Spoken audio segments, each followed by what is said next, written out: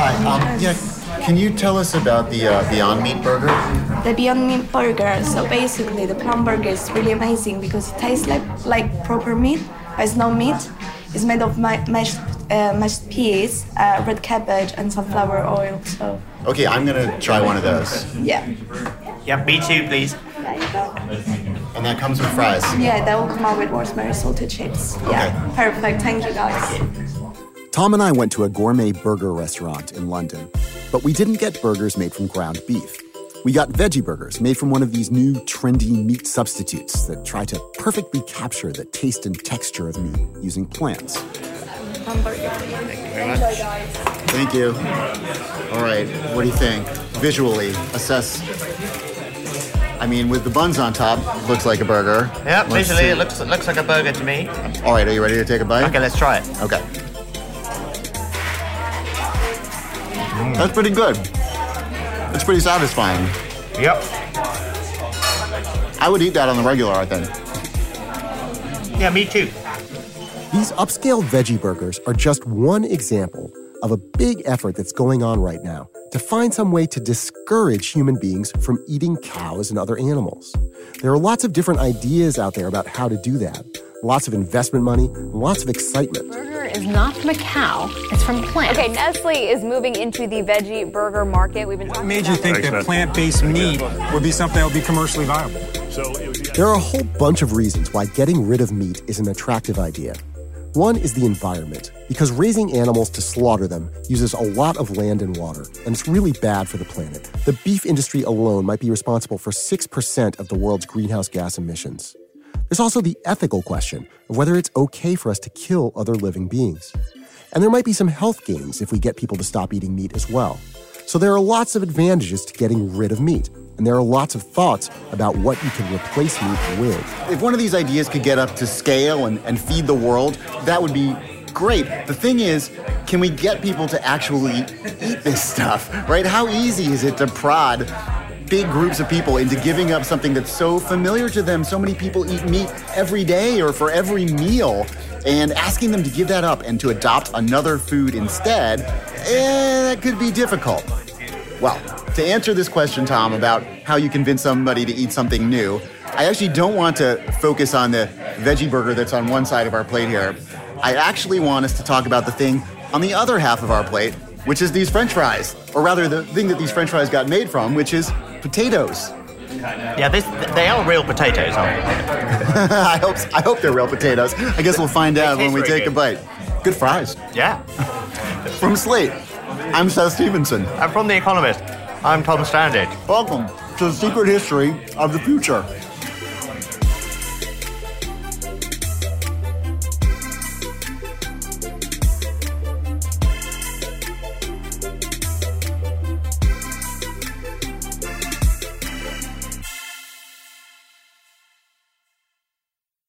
Consider the potato. The potato is ubiquitous these days. You've got French fries, potato chips, mashed potatoes, baked potatoes.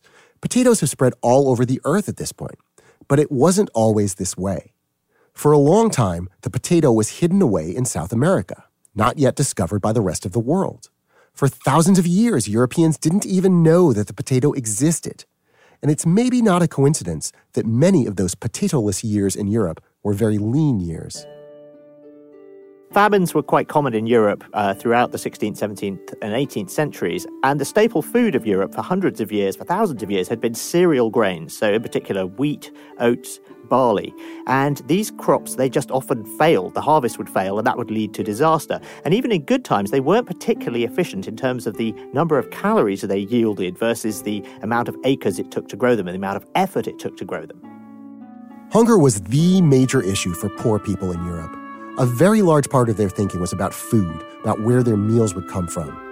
Feeding themselves and their families was easily their biggest expense and their biggest source of stress. And they would often have riots if there wasn't enough food to go around. So there's a famous remark that, how does the Roman emperor keep order? Through bread and circuses, through giving away free bread and putting on circuses. And then later on, things like the French Revolution. People were rioting because there wasn't enough bread to go around. And Marie Antoinette, the queen, is supposed to have said, well, if they can't have bread, why did they eat cake? So Europe was frequently starving. But there was a savior waiting out there. a superhero food that could rescue Europe from its hunger. The potato was efficient and nutritious, and it had the potential to feed millions of people. But it was waiting for Europe to find it. Spanish explorers were the first Europeans to encounter the potato in South America in the 1530s when they were conquering the Inca Empire. And potatoes seem to have made it to the Canary Islands, just off the west coast of Africa, in the 1560s. And by the 1570s, they show up in Spain. And they seem to have spread to the rest of Europe from there. But even though the potato had arrived on Europe's shores, it wasn't a big hit at first. People were wary of it. It was this lumpy, unattractive thing, and all sorts of fears and suspicions sprung up around it. And people say, what is this terrible food? It's not fit for humans. It's going to give us leprosy. It's awful. It's disgusting. Nobody could like that. It's not appetizing. This is the food writer Bee Wilson. I mean, one of the stories I like, there was a man called Count Rumford who invented a soup that was meant to cure the poverty of the world. And it included potatoes. But at that point, this is late 18th century, the poor of Germany was so resistant to the idea of potatoes that he had to disguise the fact from them that the soup contained potatoes and was even said to have cooked it behind a screen. So there were various reasons that Europeans didn't want to eat potatoes. There were clergymen who said you shouldn't eat them because they don't appear in the Bible, because obviously they don't. Some people thought that they resembled leprous hands. And if you're a herbalist who thinks that the way a food looks tells you what it will cure or what disease it will give you, that suggests that potatoes will give you leprosy. The fact that it's botanically part of the deadly nightshade family doesn't help either, because that means potatoes become associated with witchcraft and the devil. So all of this adds up to really, making it a very tough sell to get people to eat potatoes in Europe. They're quite happy to feed them to animals. They just don't want to eat them themselves. This prejudice against potatoes was really unfortunate because they were an incredibly efficient source of nutrition. They were easy to grow, and they could grow in all sorts of conditions, and they grew very quickly. They were really a wonder crop. They produced more calories per acre than any other crop. But getting people to accept a strange new food, no matter what a good idea it would be, can be a real challenge. Eating is a very delicate sphere of our personal life to intrude upon. It's actually such an intimate thing, eating, isn't it? You're taking matter from outside of yourself in the world and putting it inside your body through your mouth, this vulnerable part of your body. And the kind of trust that you need to do that, I can completely see. But if you hadn't ever been served a potato, that you could reject a potato as strange. So we can think about potatoes back then in Europe as a little bit analogous to the meat substitutes we're seeing today. In both cases, you've got people saying, hey, we'd all be a lot better off if we ate more of this new thing over here and less of that old thing over there. It's easier to produce this new thing, or it's a more reliable source of nutrition, or it's healthier for you, or whatever. And back in the 17th century, this is what led the powers that be, eminent scientists and royalty and other people in authority, to urge people to eat more potatoes for the good of society. And now it's various corners of modern society that are urging people to eat less animal meat for the good of their health or for the good of the environment or because they think killing animals is wrong. And these changes might make a ton of sense societally, but getting an individual person to adopt any new food, even one that turns out to be delicious, is always going to be tricky. I mean, tomatoes. That's the one that just staggers me. For centuries, Italians had never eaten tomatoes. They got all of that kind of combination of sweetness and acidity that is so fundamental to Italian cuisine through the tomato. They would have once got through lemons and verjuice and various vegetables combined. And the tomato was seen as a poisonous vine. People thought it was going to make them very sick. It seemed off-putting. People hated the smell of it. All of those things which are so wonderful about a tomato seem dreadful at first. I mean, if Italians were grossed out by tomatoes for hundreds of years, what hope is there to convince the average person to introduce a radical new food into his or her diet? And what if that food is something much, much ickier than the tomato?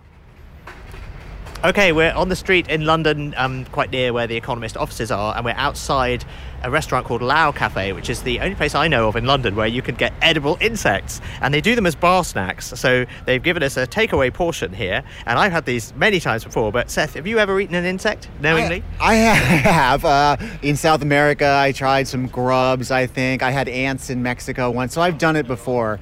I will say, looking at these crickets, which look very much like crickets, it's just a pile of dead crickets in this little container you've got. I'm less excited to pop this in my mouth than I was with the veggie burger that we had before. Yeah, you can see they do look just like crickets that have been deep fried, because that's what they are. And you can see the legs, and all the bits are still there, and all the sort of tentacly bits. And yeah, it's I agree, it's maybe not the world's most appetizing thing to a lot of people, but we eat lots of things. We eat shrimps. We eat, I don't know, maybe it's not so different. Anyway, let's have a cricket. Yes. You grab one. I'll grab one. Down the hatch, Tom. Here we go. I even just reaching in to pick out an individual cricket. I would like a very small one that's maybe a bit crushed and looks the least like a recognizable cricket as possible. I want a crunchy I don't one. even want to. Oh, okay, I've got it. Okay, ready, steady, go. Insects are one of the things people talk about as a possible solution for replacing things like cow meat and chicken meat. Insects pack a lot of protein into a very small package, and raising them doesn't take up as much land or create the kind of emissions that raising cows does. But the idea of eating insects is still a little exotic for most of us in the Western world. Can we really convince big groups of people to eat bugs? Oh, that's not bad at all. No, it's good, isn't it? It's a nutty taste. It's basically like chicken. It doesn't taste of anything, and it's a medium for the salt and the soy sauce and the spices they put on there. So yeah, I think it's great. There are some entrepreneurs out there who are trying to make the case that bugs should be a big part of our diet. Laura DeSaro is one of them. And for her, the mission began back when she was a college student and was traveling in Tanzania, and she got offered a fried caterpillar. She thought it was delicious. It tasted like lobster. And that made her wonder why people in lots of parts of the world eat insects, but in the developed world, we mostly don't. When she got back home, she started wondering if she could change that. I basically just got curious. And so I went and talked to my college roommate, and we went to the pet store and brought back pretty much every kind of insects we could get our hands on. So different kinds of mealworms and crickets, and fried them up for our friends. We're so excited for them to try, and people were pretty freaked out. So the question then became, okay, how do we get people over this ick factor and get them actually excited about eating this sustainable, healthy protein source, which has pretty much turned into the big question we've actually been trying to answer for the last 5 years. This quest turned into a company called Chirps, after Laura settled on crickets as the insect she would try to turn into a mainstream food. Cricket powder tastes kind of nutty, a little earthy. Like, people often think we have seeds or nuts in our products, and then we'll be like, no, that's the crickets. Any kind of food that you're going to put on grocery shelves, it's going to be regulated in some way or another. But the way that Laura's company has bumped up against food regulations really highlights our discomfort with the idea of insects as food. When we first started, for example, we had a hard time with the Massachusetts State Health Department. They kept telling us, our job as the health department is to keep insects out of your food. And here you are trying to put insects in your food. Crickets get raised on a cricket farm, which isn't like a regular farm. A cricket farm can be inside a building in a city with crickets in little tubs, instead of on lots of acres out in the country with big animals in pens and cages. I think the best way to talk about crickets is actually to talk about livestock, to see what we're comparing it to. One eye-opening stat is that if cows were a country, they'd be the planet's third largest greenhouse gas emitter, behind only China and the United States. And another big one is that livestock farming is incredibly land intensive. So uses up to a third of arable land, up to half of the fresh water in the United States. These are not small numbers that we're talking about here. And with insects, it's anywhere between 100 to 1,000 times better in all of these areas. So to produce a pound of beef, it takes over 2,000 gallons of water. To produce a pound of crickets, it takes about 1 gallon of water. They produce about 100 times fewer greenhouse gas emissions, use about 100 times less land, depending on, exactly what calculations you're using. So if you think of crickets as very small, very efficient livestock, This sounds pretty good. It's a nutrient-dense food that's high in protein and can be grown with less impact on the environment. It's terrific. So maybe insects are the potatoes of the 21st century. There's definitely an ick factor with insects, but as we learned, there was an ick factor with potatoes at first, and we overcame that. So potentially we could become comfortable with popping little insect legs and carapaces into our mouths. Or Laura's idea is to grind them up into a powder, a cricket powder, so we're sort of less aware of what we're eating. But one of the reasons people are trying to move away from animal meat is because it slaughters lots of animals. And crickets, whatever you think of them, are animals. So what about the ethical side of eating crickets? On the one hand, they don't have pain receptors. But on the other hand, they're still living beings. Presumably, if you scale up this stuff, then you're going to be killing gazillions and gazillions of crickets. And does that give you pause? And do you think places like, People for the Ethical Treatment of Animals are eventually going to be coming in and defending crickets? Yeah, well, it's interesting. I mean, one thing that actually did happen to us was early on, a group of Buddhists boycotted a store that we were in because they were thinking about crickets as each cricket having a soul. And from that perspective, there's no arguing. So a part of this does come down to personal choice. So I guess each of us has to decide how we feel about snuffing out a cricket soul. Tom, does it give you any pause to murder thousands upon thousands of crickets? Yeah, if you're worried about grams of protein per death, then you want to eat nothing but beef because you feed a lot of people with one cow. And the worst thing you can do is eat crickets and chickens, but never mind. I also think I have already killed trillions of crickets every time I've mowed a lawn in the past, so I think I'm already going to cricket hell. So let's say you don't want to kill any animals at all, not even crickets, but you still want to taste flesh. It turns out there's a way to do that with science.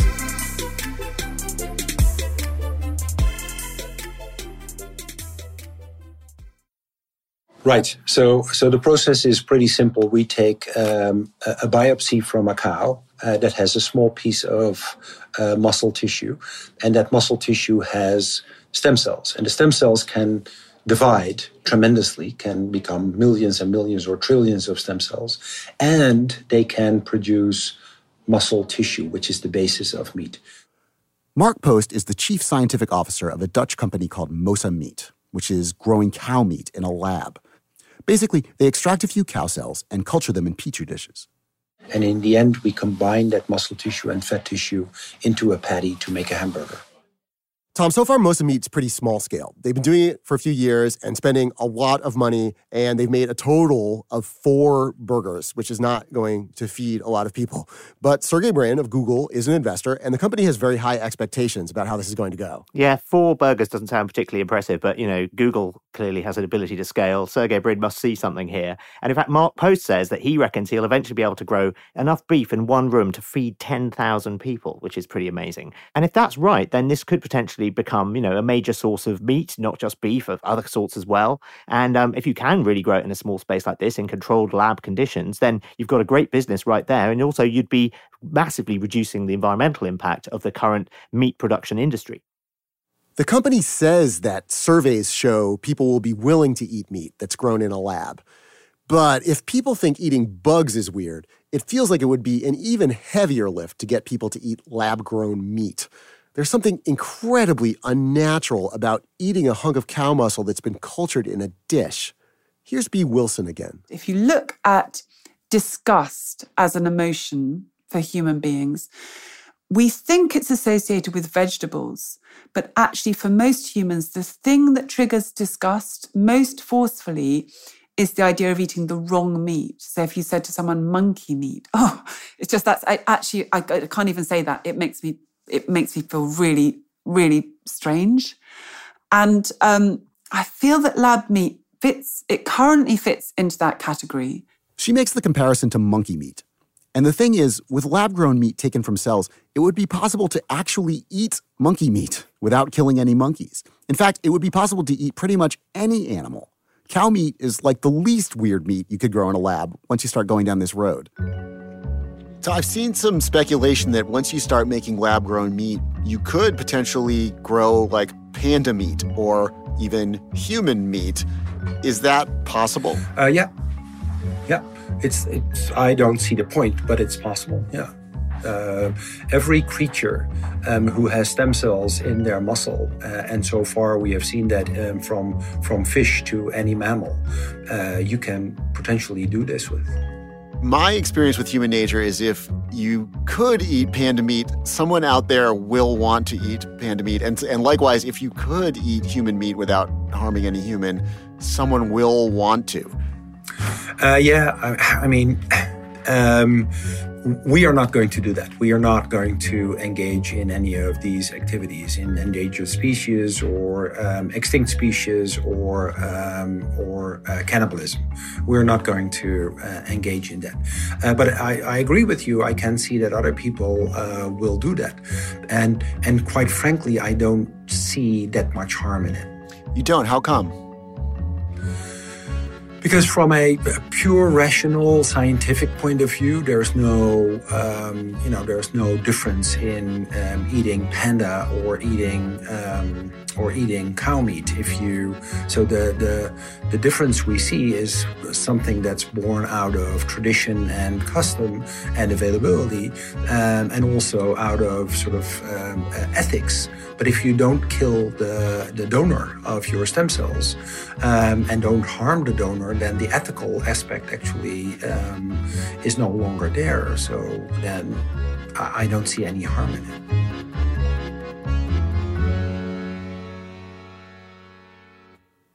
So Mark Post doesn't see any harm, but a lot of people might think eating human meat isn't kosher. And even if you just stick to growing cow meat, overcoming the weirdness of eating a lab-grown meat will still be a major hurdle for lots of folks. With both insects and lab-grown meat, I think the big concern is people are just not going to be willing to eat this stuff because they think it's icky. And that's exactly the problem that faced the potato when it first came to Europe. So it's worth examining how the potato overcame the ick factor and became a food that was not only more efficient than what came before it, but also became a completely normal and even delightful thing to eat. Tom, the potato ends up triumphing in Europe. Huge success, eaten everywhere by everyone. And I think there were 3 reasons why that happened. First, and most important, was that they were just such an efficient crop. Yeah, once they'd bred new potato varieties that were suited to the European climate, you can get 4 times the number of calories from the same amount of land by growing potatoes instead of grain. And they're pretty effortless to grow as well. You basically bury them in the right kind of soil and let them sit there. And the potatoes only take 3 or 4 months to mature compared with 10 months for grain. So this improvement in efficiency, just the rate at which you can produce useful calories, was too overwhelming to ignore. In fact, the potato is so efficient, even compared to modern wonder foods, that NASA has considered the potato as a potential food source on future Mars missions. It's just an amazing crop. But let's move on to the second reason the potato caught on, which was influencers. There were some influential people who pushed the potato on everybody else and really made the potato happen. Yup, and the most famous potato influencer was a Frenchman called Antoine Augustin Parmentier. And he was a French scientist, and he served as a pharmacist in the French army. And he was fighting in a war against the Prussians, and he ended up in a jail. And he spent 3 years in prison, basically. And for much of that time, he was given nothing except potatoes to eat. And of course, at the time, everyone thought potatoes were terrible, and if you ate them, terrible things would happen. But he noticed that actually he was thriving on this all-potato diet. So he realized they were actually a perfectly nourishing and healthy food. And when the war ended and he returned to France, he became the potato's most vocal advocate. And he does a whole load of experiments, and he tries to sort of encourage the adoption of the potato, not just within the scientific community, but he starts having dinners where he invites people round and prepares lots and lots of different potato dishes. And so this is demonstrating that these things aren't going to hurt you, they're not poisonous, they're not bad for you. And he finally manages to persuade the Sorbonne University, which had ruled that potatoes were unfit for human consumption, to reverse their position. And this is a big breakthrough as well. And these dinner parties where he serves the different potatoes, one of the guests is supposed to be Benjamin Franklin, who tries these potatoes and loves them, and he becomes another influencer. He goes back to America and says, "Hey, have you heard about these potatoes?" And the rest is history. And this brings me to the third reason the potato caught on, which is the invention of what you, Tom, would call a chip and I would call a French fry. Because apparently it was the French fry that really sealed the deal for Benjamin Franklin when he got to try one. Yes, it's a lot easier to get a food to catch on if you can figure out how to prepare it in a way that's just like irresistibly tasty. Here's B. Wilson again. And then suddenly the French discover that actually the potato is the most wonderful, delicious thing and find half a dozen superb ways of cooking it. And it becomes normal and every day, and people develop a taste for it. And once you have a taste for something and it's normal and it tastes of home, then you can't imagine it not being normal. The potato became delicious and it tasted of home, and you couldn't imagine it not being normal. I think that's actually where a lot of people are with animal meat these days. It's delicious and it feels like the most normal thing to eat. But when you step back and think about it, it's really a pretty strange thing that we have these industrial slaughterhouses where we kill animals to feed ourselves. How did we get here? How did meat become what it means to us today?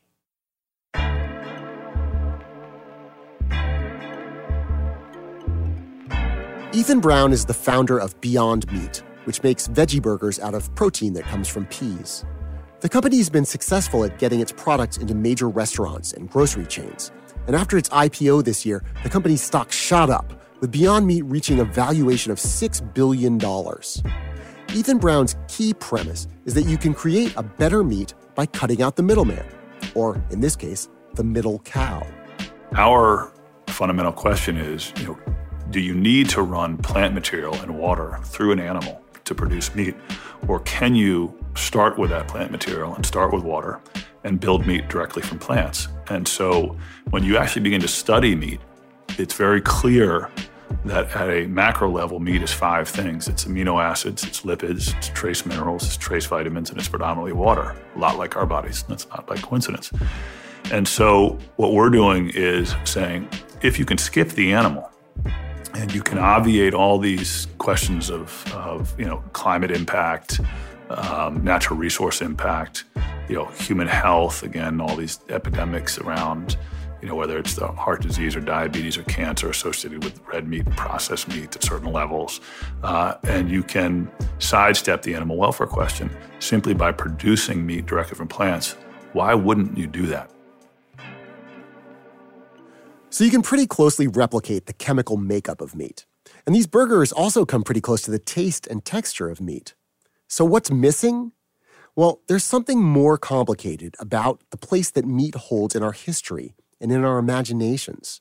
And Ethan Brown has thought a lot about that. If you think about the evolution of our own bodies, for example, you cannot discount the role that animal protein played in the very structure of the human body. Think about being in the savannah and discovering a Cliff Bar, for example. It was that kind of nutrient density that really made an impact on our bodies. It seems that for our ancestors, adding more meat to their diets, first by scavenging dead animals and then later by hunting, actually changed the way we evolved. It changed us physically. It was a very powerful kind of food, and it allowed our brains to get much bigger.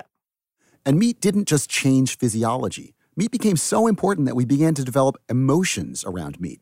Think about the fact that some chimpanzees have been known to trade meat for sex. And then think about what's going on when one person buys another person a steak dinner on a date.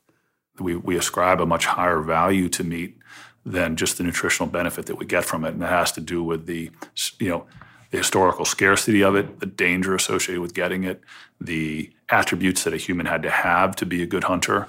All of those things are wrapped into a piece of meat in a way that even in our modern society are hard to disentangle. Ethan Brown is adamant about the nomenclature with this, that his plant-based product isn't fake meat or substitute meat, it's just meat. And I think he's got history on his side here. If you look at the origin of the word meat, it's an Old English word that means food or piece of food or nourishment. So he's right. It's funny how these terms can be such loaded signifiers. A word like milk has so much meaning for us that when we make a viscous beverage out of almonds or soy or oats, we still call it milk because cow milk is a comfortable, recognizable thing for us. And now it turns out there's a multi-billion-dollar race going on to do the same thing with eggs, making an egg that isn't really an egg. And here's the question this raises for me. If the point is to invent a better food, then why are we still stuck on this idea of making these ersatz versions of foods we already know? Why not just some futuristic new food? If the end goal is basically just a more efficient kind of food that's better for the planet, why couldn't it be something radically different that we don't even really imagine as food right now? How come we're wedded to this paradigm of the burger, of this familiar kind of thing? Yeah, that's a great question. My own mother asked me that question a lot, and sort of why are you so focused on making it just like meat? Why don't you just make a great source of protein for the center of the plate, and she's not alone in asking that. And all I can say is that I know that people love meat. The vast majority of the population consumes meat, and I've joked before that you can rely on the human race to do three things over time. They're going to fight wars, they're going to eat animals, and they're going to procreate. And we should probably continue on one of those and try to lessen the other two. And I think we know what meat tastes like. We know it has nutritional benefit to us. So why confuse the situation by providing something entirely different? Well, I think if you're going to get people to change their habits, then you probably need these imitation foods like the Beyond Burger to provide a sort of stepping stone and a smooth transition to eating entirely new forms of food. But I think you probably need this kind of thing to get people started. Yeah, and when you talk to these people making meat replacements, that's basically their answer. They're saying this is the way we can realistically shift people with, by giving them something familiar. There's definitely something to that. But I also think there's something more primal about why we want to eat something that reminds us of meat, instead of just eating some super efficient pill or protein shake. I think eating meat triggers these very deeply submerged feelings in us that have to do with asserting our dominance over other animals and confirming our place at the top of the food chain. And I think there's something powerful about that, and in a small way, we're accessing that emotion whenever we bite into a burger. B. Wilson agrees with me. It's a tyranny. It's Homeric. We're celebrating and roasting something to kind of express the fact that we are the ones who have won. I don't know if I like that primal feeling about it, and yet clearly I do, because I can never quite figure out why I'm not vegetarian, except that there is something about, for me, it would be things like a chicken pie, and you can make a nice vegetable pie, but it's not quite the same. Tom, if you had to make a bet right now on which of these replacements has an edge, who do you think is in the lead? Well, we've got this problem with insects that there are lots of rules about trying to keep insects out of the food chain, off the shelves, off our plates. So it may take a while to get those rules changed. And then obviously the lab meat is still very expensive and the volume of production is very, very low. So I think you've probably got to favour the plant-based substitute meats at this stage. And they do seem to be having their moment in the sun. Yeah, and in terms of sliding people from animal meat to something that's going to still feel familiar, on the one hand, a plant-based meat is, we're all familiar with vegetables and plants, and that's not too weird, and a lab-grown meat seems weirder. On the other hand, the lab-grown meat is trying to identically, perfectly replicate the animal meat, so maybe you could say that that's going to be the more comfortable transition for people because there's just no difference at all in what they're eating. And there's also this new weird combo where some people think the answer is to grow insect meat, but to do that in labs kind of brings it all together. Well, just like the potato needed some influencers to help it along and needed to convince people it could taste really good, I think any of these meat substitutes that's going to succeed will have to show people that it tastes great, and it will maybe need some key endorsements to get everybody on board. So to think about how this is all going to play out and some of the unintended consequences that we might not be thinking about right now, let's go back to the potato again and what happened after it finally triumphed in Europe. The potato was this incredible gift for Europe, the wonderful nutrition and efficiency of it. Famously, in Ireland, it allowed the Irish population to go from 500,000 in 1660 to 9 million in 1840. And that's almost entirely driven by the use of the potato as food. So this is great news for meat alternatives, right? If you can make a more nutritious food like the potato and feed people in a better way, you're guaranteed a happy ending. What could possibly go wrong? Well, of course, we know what went wrong in Ireland with potatoes. In the autumn of 1845, there was a potato famine. It was expected to have been a bumper crop that year. It was 2.5 million acres had been planted with potatoes, and instead it was a total loss. When the potato crop failed, they didn't have any money that they could use to buy anything else because this is a non-cash economy. And because potatoes were pretty much the only thing that people had to eat in Ireland, this had really terrible consequences. The scale of the devastation, the starvation, was unlike anything that had been seen in Europe since the Black Death. And the potato crop failed again in 1846, and people just stopped planting them after that because they didn't think it was going to work. So there was just starvation on a massive scale. About 1 million people died of starvation, and another 1 million people left Ireland, emigrated as a result of the potato famine. The potato famine highlights one of the possible dangers when you start trying to do social engineering with food, and particularly when you decide there's a wonder food that can solve all your problems, and you become totally reliant on that food. So when we think about what could replace meat, maybe the most important answer is not a monoculture. We need lots of things, diverse approaches. Let 1,000 different kinds of new food bloom. Besides, it'll be more fun that way. Even Mark Post, the extremely hyper-rational, hyper-scientific lab meat guy, thinks it would be a shame if we just crammed our nutrition into a pill. I hope not, because that would take quite a bit of fun out of life, fun out of cooking and fun out of eating together. Eating and nutrition is not only just chemistry. In my mind, it's, in the digital era, it's kind of the last excuse to get together and interact at a physical level. So I hope not, but scientifically it could.